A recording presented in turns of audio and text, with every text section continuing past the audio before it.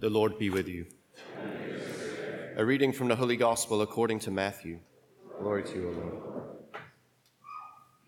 Jesus took Peter, James, and John his brother, and led them up a high mountain by themselves. And he was transfigured before them. His face shone like the sun, and his clothes became white as light. And behold, Moses and Elijah appeared to them, conversing with him. Then Peter said to Jesus in reply, Lord, it is good that we are here. If you wish, I will make 3 tents here, one for you, one for Moses, and one for Elijah. While he was still speaking, behold, a bright cloud cast a shadow over them. Then from the cloud came a voice that said, This is my beloved Son, with whom I am well pleased. Listen to him. When the disciples heard this, they fell prostrate and were very much afraid. But Jesus came and touched them, saying, Rise, and do not be afraid. And when the disciples raised their eyes, they saw no one else but Jesus alone. As they were coming down from the mountain, Jesus charged them, Do not tell the vision to anyone until the Son of Man has been raised from the dead. The Gospel of the Lord.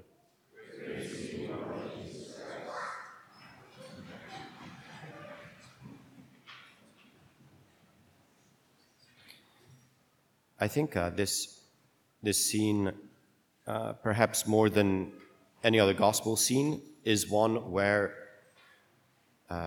we ought to at least put to the test our active receptivity. We ought to, of course, be cultivating an active receptivity, right? God is at work.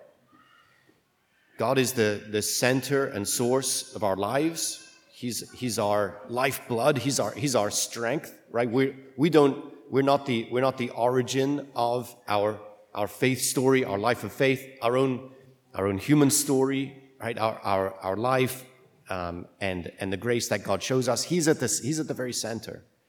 He initiates all the action. He's doing it all, and we have to be receptive to him. This is a big part, maybe even the major part of Christian life, of Christian living, is to cultivate an active receptivity to God, to have hearts that receive what it is he wants us to receive, and really hearts to receive him. Yeah, and this passage, I think, I don't know if I'd say puts us to the test as far as that goes, yes, but also it helps us to cultivate an active receptivity. Because there's something going on in this passage that the apostles really struggled to understand. And I will say that there's something going on in this passage that we cannot exhaust with our understanding. Yeah? Believe it or not. Yeah, believe it. I mean, I could talk about this passage probably for a few hours. I don't know, maybe a couple days. I'm not sure. Right? Give me some. It's okay. I'm not going to. It's okay. I could do that, but even like working our way through the history of interpretation of the text and all that kind of thing, the many, at this point, more than 1,000 years of commentary on the scripture, we could work through all of that and still not exhaust what it is, right? As a mystery. Yeah. So, and I think any attempt to understand what is happening in the transfiguration of Jesus, anytime we go, oh yeah, I get it, it evades our grasp, and there's something more. Yeah, so that said, I think the first response, or probably our first approach to interacting with the passage and the mystery of the transfiguration is to allow it to be what it is. And what it is a little bit strange. It's like, what is it? What is going on here? Jesus' face shining like the sun. How many of you looked into the sun recently? We've been told not to do that for a while. Do you know, imagine the sun blazing, but like a good bit closer to you. Their reaction, right? They were afraid. This is wild. And this is the God of creation, and he is a bit wild. He's wilder than we think. We want to tame him and domesticate him, but he's much wilder than that. And here it is, right? His face shining like the sun, his clothes becoming white as light. We just have to allow that to make an impression on us. Anyway, that's my first little pass. There are two other kind of, I guess, groups of points that I want to make. The first is this, the journey to see Jesus revealed in his glory. And we can take this as both the journey that the apostles make to the top of the mountain, and we can look at the journey they take with Jesus, having gone down the mountain, to his glory being finally and fully revealed in the cross, in his death that defeats death. Yeah? So many of us have had the opportunity to go to the Holy Land. And it's kind of debated which mountain this particular mountain is, either Mount Tabor or Mount Hermon. Either way, it doesn't really mess around with the details of the story, because that's a hike. It's a massive hike. This wasn't, for whatever reason, they weren't going on a casual stroll that day. Jesus is taking them up to the top of a mountain. It's a mountain. Yeah, so there was a lot of exertion as they went.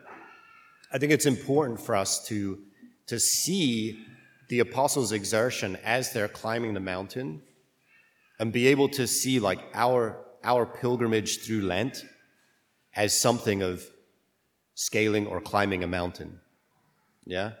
It's a bit tougher than walking the Torn. Do you know? Like it's up there. Probably even more than Pyramid Mountain. Do you know? It's getting up there.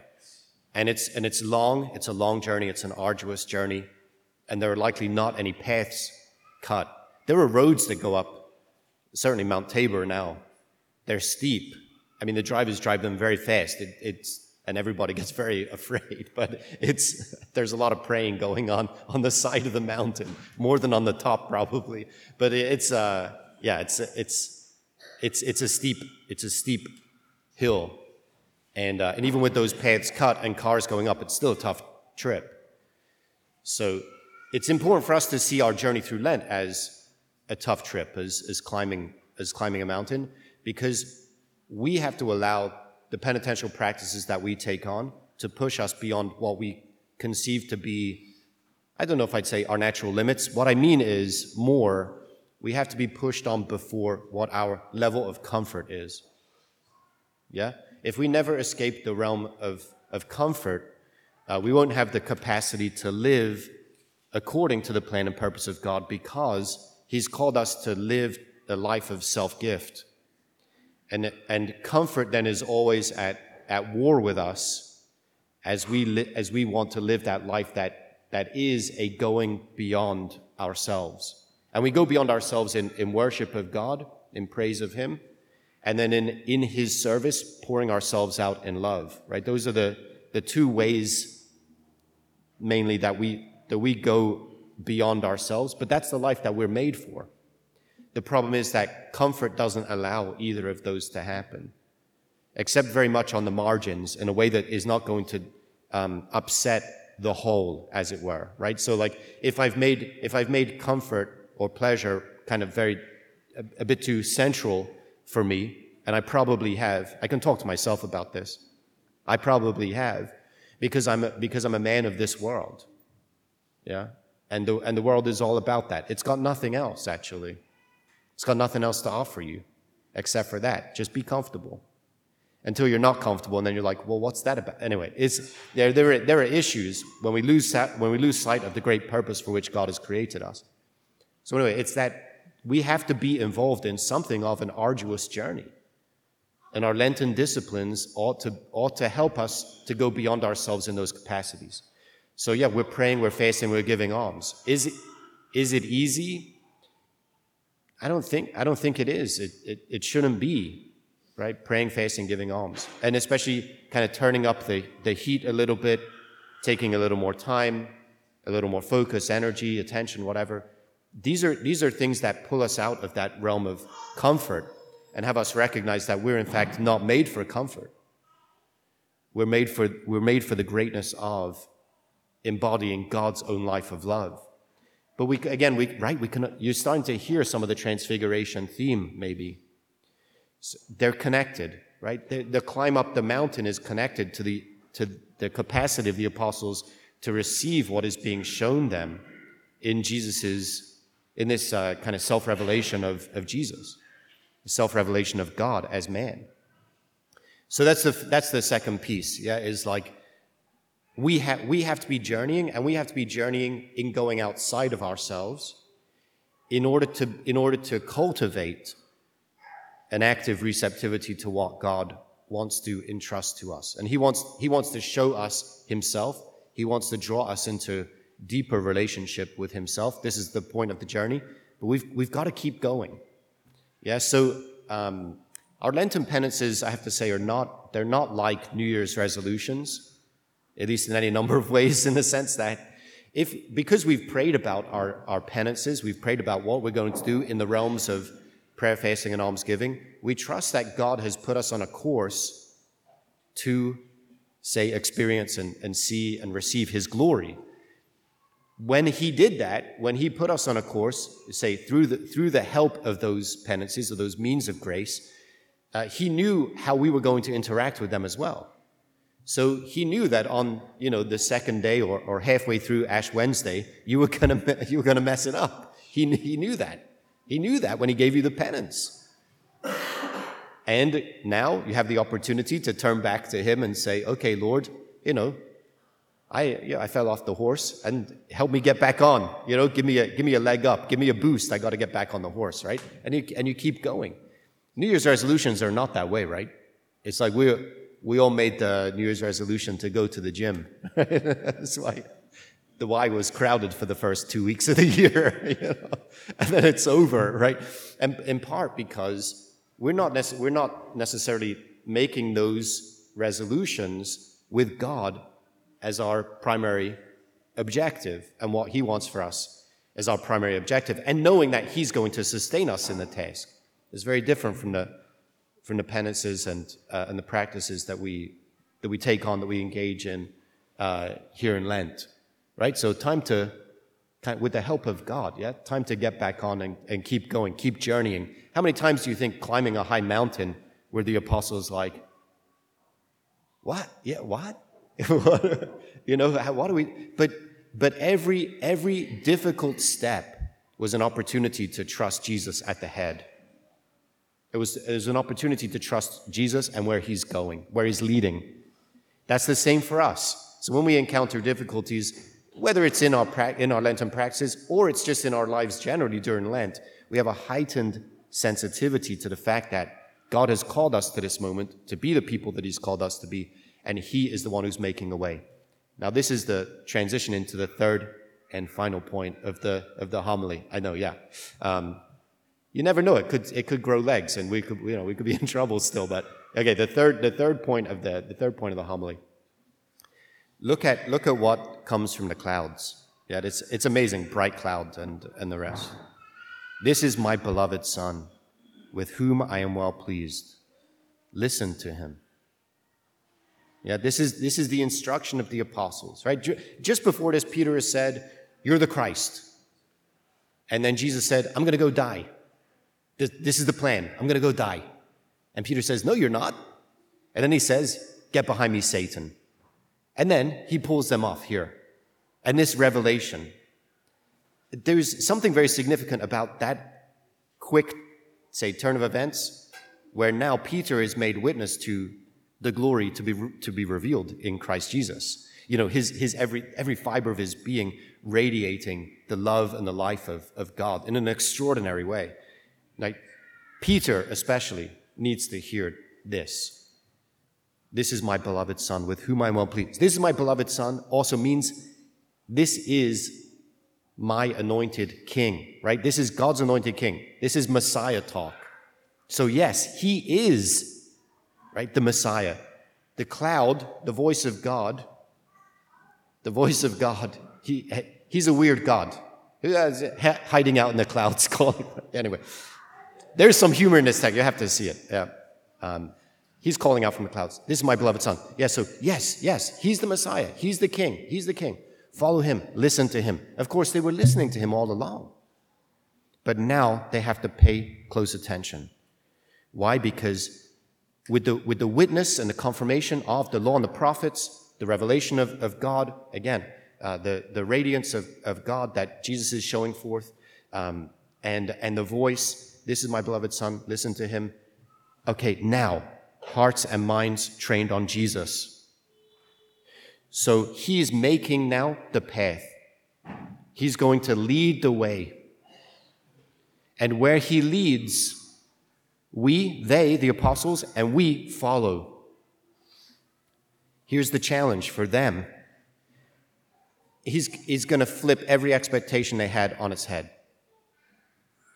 So those three need the confirmation. This is my beloved Son. Listen to him. Because they're going to go where they don't want to go. And he's going to make a way that they would prefer to not walk. And there are no mistakes being made by him as he does. So now he needs their full obedience, their full attention, their full focus. This is the same for us. We've climbed the mountain, right? We're climbing the mountain. We're exerting ourselves. We're going beyond ourselves in order to cultivate an active receptivity to God. But now we're hearing his voice, and we're committed to following where he leads. He is leading on the path of sheer radical generosity. Wholehearted praise of God, that's his path. And full-hearted service of God, in pouring himself out in love to the end. That's where he's going. Yeah. And we have to follow. So what does it mean? We are on our Lenten journey. We are being led by the Lord of love. Everything for us then has to be expressive of the radical generosity of God. So we're going to find ourselves, guess what? In difficult places. We're going to find ourselves in the midst of great challenges. Right? As soon as we say, okay, yes, I'm committing to the way that God wants me to go. I'm committing to the path of prayer and love. Everything in my life has to be prayer and love. I'm committing myself to reflecting God's splendor, his glorious splendor into the world. I'm going the way of radical generosity. Right? Guess what's going to happen? As soon as we take a step on that path, we're going to face headwinds.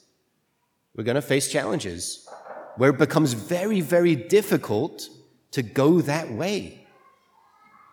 But that's the way that Jesus is going. And it's not a mistake. And it's the way that he is making, yes, now in your heart, in your life. And it's ours simply then to trust him and to obey him. It's to listen to him. Right? So when we go out, we set out, okay, yes, the way of charity, the way of radical generosity, the way reflecting God's splendor. Right? We're going to go step by step. And sometimes that's what it is. I can't see where you're leading, Lord. This is too tough for me, God. I can't endure this. But can I? One step at a time. Right? One step at a time. Can I love here and now? Lord, I'm praying to you that I be able to love here and now. And I can't see where you're going. I don't know the path, but I'm willing, but I can take this step with you. I trust you. I can take this step with you. I want my life, like yours, to be nothing but love. That's the great task that you've entrusted to me. I can't do it of my own strength, but I can do it in the strength and power of your own life of love. And that's our Lenten journey, my friends. It really is. That's it. Is love. It's charity. It's generosity. To keep going beyond ourselves, even when we think we can't. But doing it, trusting and following Jesus. So the words spoken by God the Father from the clouds are words for us to hear as well. We have to pay special, close attention to Jesus. We have to commit ourselves to going his way no matter what. No matter what we face, no matter what it costs. Our glory and the glory of God will be shining forth in us as we trust and follow him. This is my beloved Son, God has already revealed to us. Listen to him. Listen to him.